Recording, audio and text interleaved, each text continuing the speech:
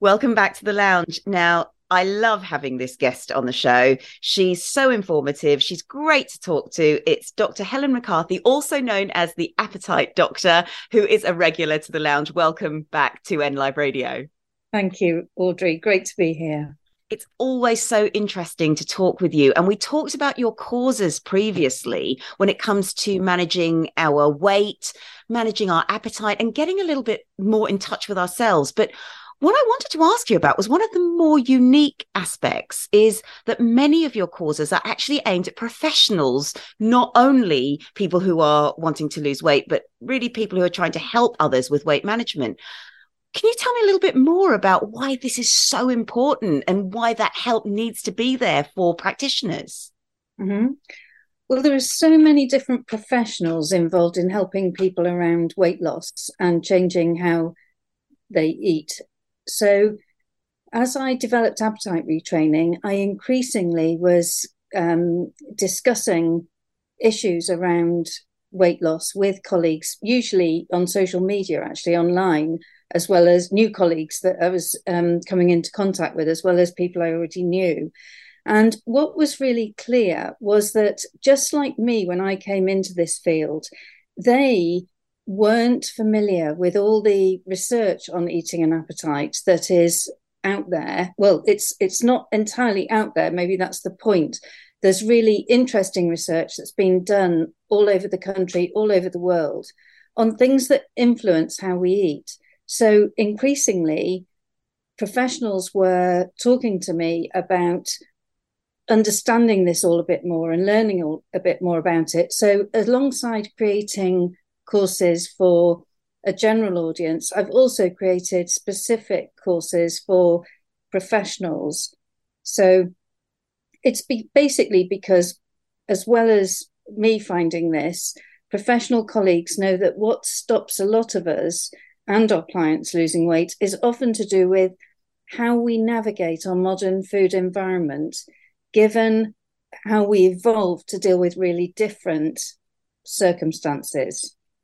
That is very interesting. And you've touched on some of the answer to this next question, because where has our conventional wisdom gone wrong when it comes to weight management in modern day? And this can be point of view of the experts, but also our own individual weight management. Mm. Well, I think that the key thing is that in the 21st century, we've surrounded by challenges in relation to food and eating that we've never had before.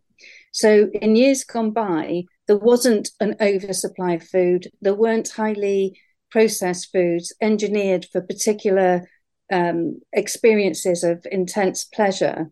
So we're now in an environment where we've got a huge availability of, or some of us are dealing with the over availability of food. Not everybody by any means, but the availability, the portion sizing has changed, and that's much, portion sizes are now larger than they've been before. And there's this sort of moorishness that's engineered into our food. So I think that the thing that we need to remember is that food now is a bit like a very cheap, legal drug that we don't need a prescription for.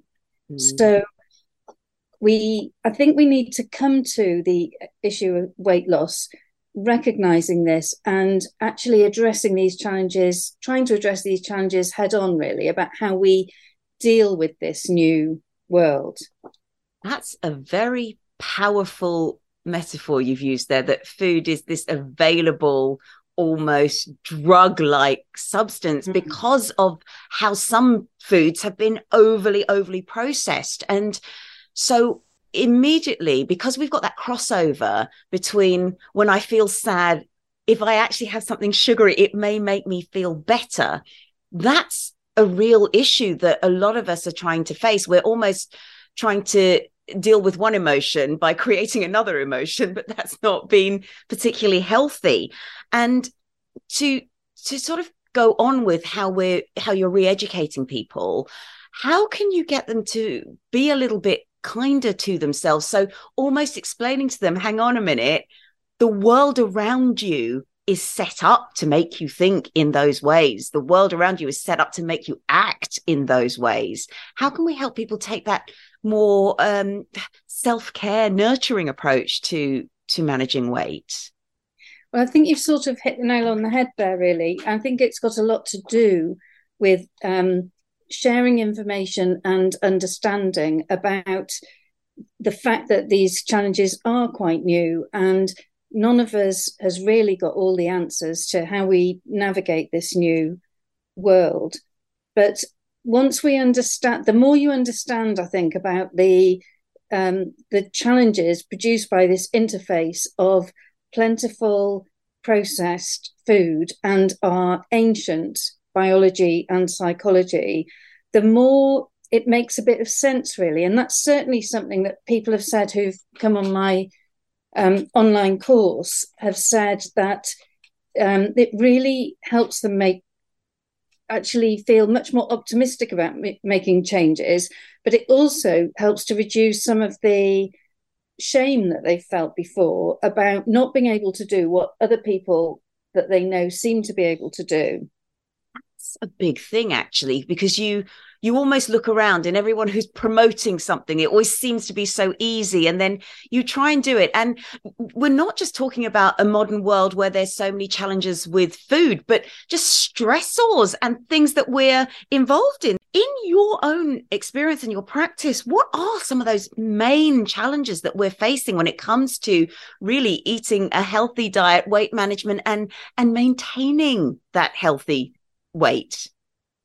Well, I think you're absolutely right that it's not just around food that we've got new challenges. And so we're continually trying to deal with all sorts of other things, like how we deal with things like social media, how we deal with all sorts of stimulating or understimulating sort of situations, and apparently easy solutions. But those easy solutions can lead to a lot of trouble sometimes.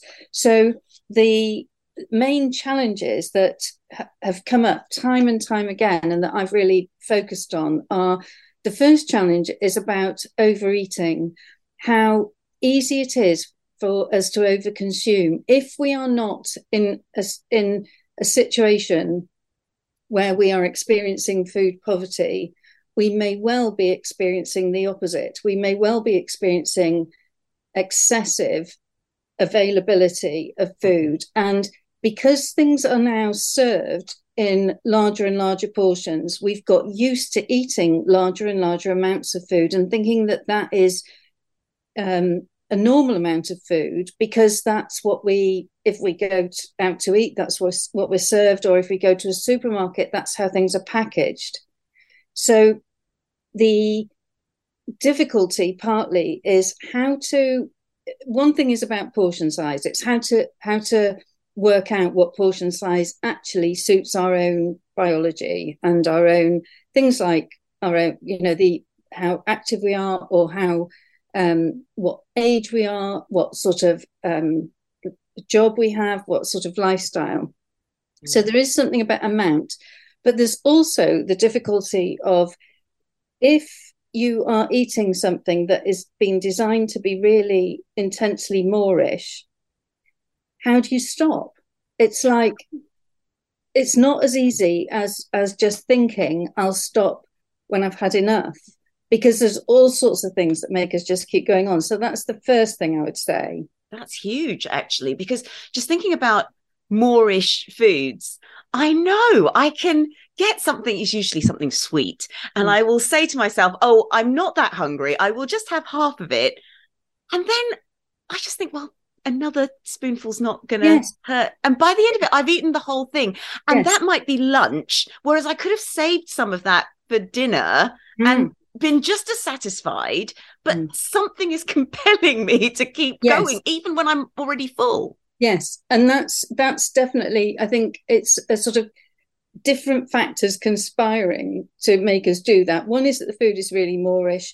one of these reasons is, as you say, it's like a little bit more won't make that much difference. And logically, that's true. I mean, that is true.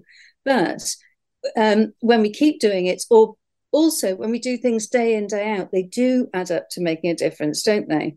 Yeah, absolutely. Is that one of the key things? It's about teaching us to navigate, I guess, listen to our body a bit better, and respect our body a bit more in many ways. Because one thing I thought that was really good that you mentioned earlier was you talked about being understimulated. Now, in the workplace, this is something that we're just kind of talking about. We know about burnout. We know about overeating, actually. But we have just learned in the workplace about rust out, and this is a Paula Cole's word, and this is where we're understimulated and we're bored and we're feeling a bit meh and stressed, but it still causes certain behaviors to happen. And boredom and understimulation, almost a habitual quick fix to that is grabbing something to eat, doing something with my hands, doing something with my mouth, and that's quite problematic, isn't it, really? It is. And that's really interesting because I only know that term from you, rust out, but it really resonates a lot. That must be something that people are experiencing commonly. And the key, I think, something that's really helpful to understand about why we reach for food when we are understimulated or bored is that the food, in the way that it stimulates us, brings our nervous system back into a more comfortable state. So we don't like being overstimulated and we don't like being understimulated. Both of those states are registered by our nervous system as out of it's called the window of tolerance, but I mean, it's out of what's comfortable.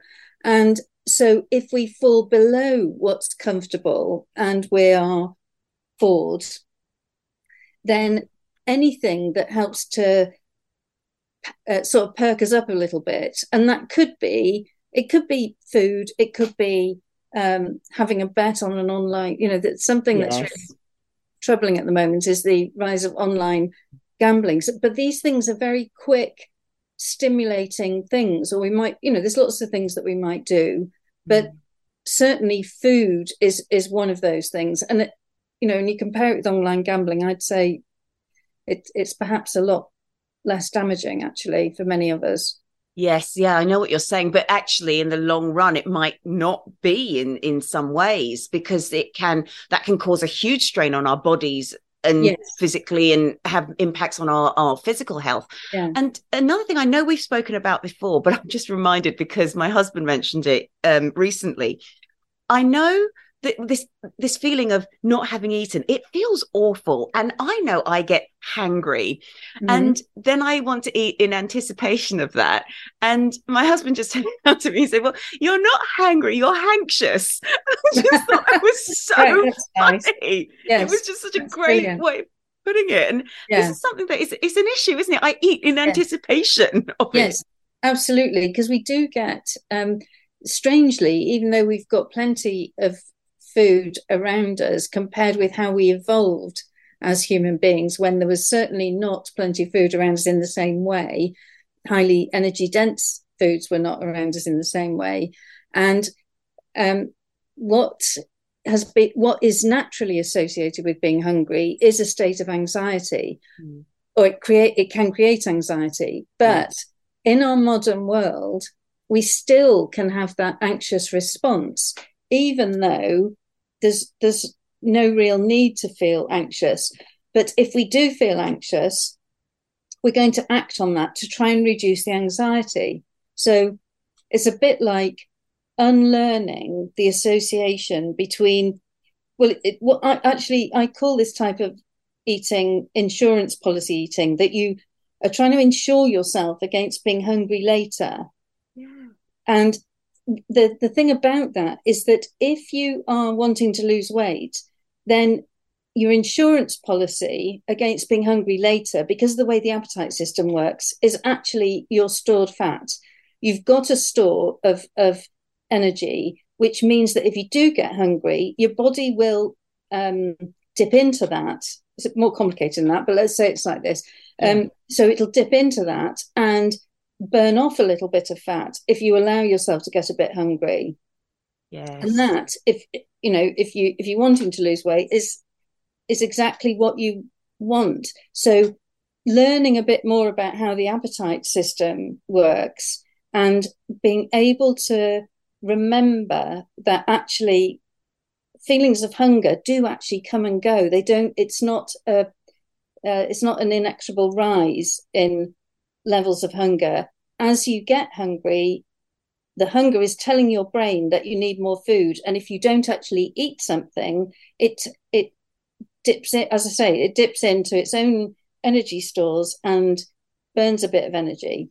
This is so fascinating. And actually, this is a whole other part of anxiety, which, I mean, it's Mental Health Awareness Month, and we are talking about anxiety. That's the theme. But the thing is, we don't often talk about this type of anxiety, which then causes other anxieties later on when it has an impact on our body. Do you think the issue is actually to do with losing weight, or do you think it's more to do with changing our relationship with food, or even changing our relationship with ourselves to create that healthy lifestyle? I think it's all of the above for many of us, right? I think it may well be.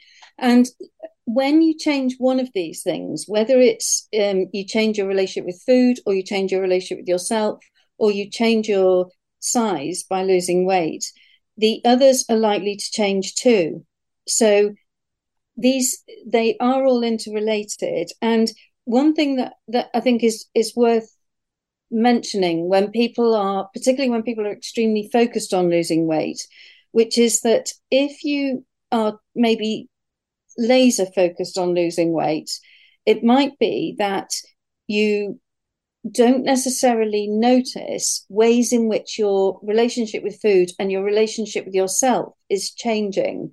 And what this is about adjusting to the changes as they happen. So psychological adjustment is really interesting and important natural process that we go through when we experience changes and transitions in life.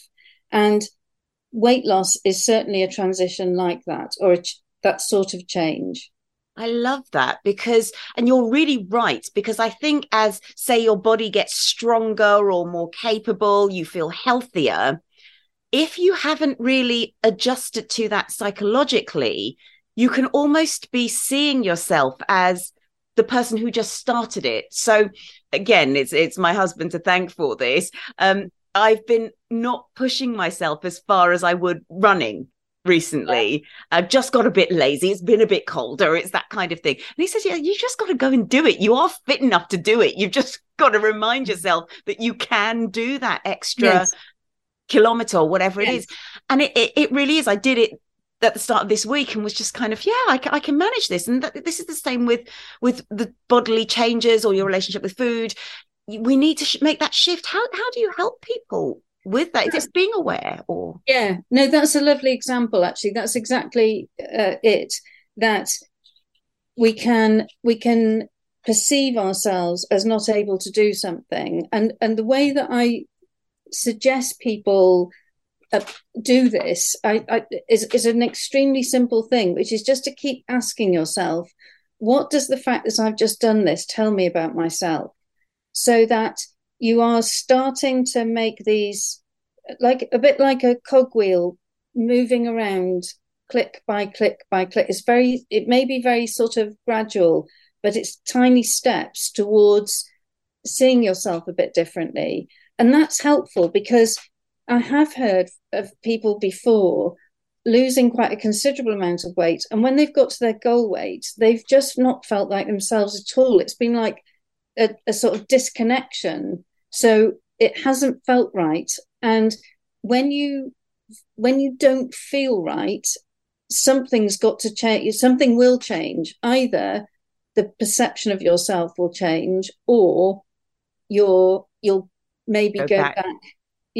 And go somewhere more comfortable in terms of self-perception. So just being able to think something like, I can actually run that extra thing. So, and that becomes, I am somebody who can run that extra distance. And that then becomes I am a whatever distance runner. It gradually it becomes more part of our identity. But the first step is, what does it tell me? What have I just noticed about myself? Even if I have to say, today I managed to run that, because it might be like it might feel a bit scary to say I can do it now. But once you can do something once, it's like, oh, okay, there's a possibility that you can do it again. That is very powerful, not just for fitness or weight management, but every aspect of our lives, every change that we make. That's so important. And almost as children, we innately learned to do that. So we went from not being able to walk to knowing we could crawl, to knowing we could pull ourselves up, to knowing we could stand up and walk and run and skip and play and dance. But as children, we're almost making those changes ourselves naturally. We seem to have forgotten this as adults. We've got ourselves into this rut where we are, this is who I am. And that's quite a dangerous place to be. No, I think that's true. I think it's tempting to think as adults that we are stable in some way, that we are the same across the lifespan. But actually, as you know, there are different stages of life. Through the first few stages of life happen during childhood and adolescence, but the other stages of life happen during adulthood and middle age and older age. And each of those stages involves growth and change. And this process that I'm talking about adjustment is as much a feature. Well, when I say as much a feature, we're not changing and developing at the same rate, of course, as we are as children, but we are still changing, but we don't necessarily feel like that, because in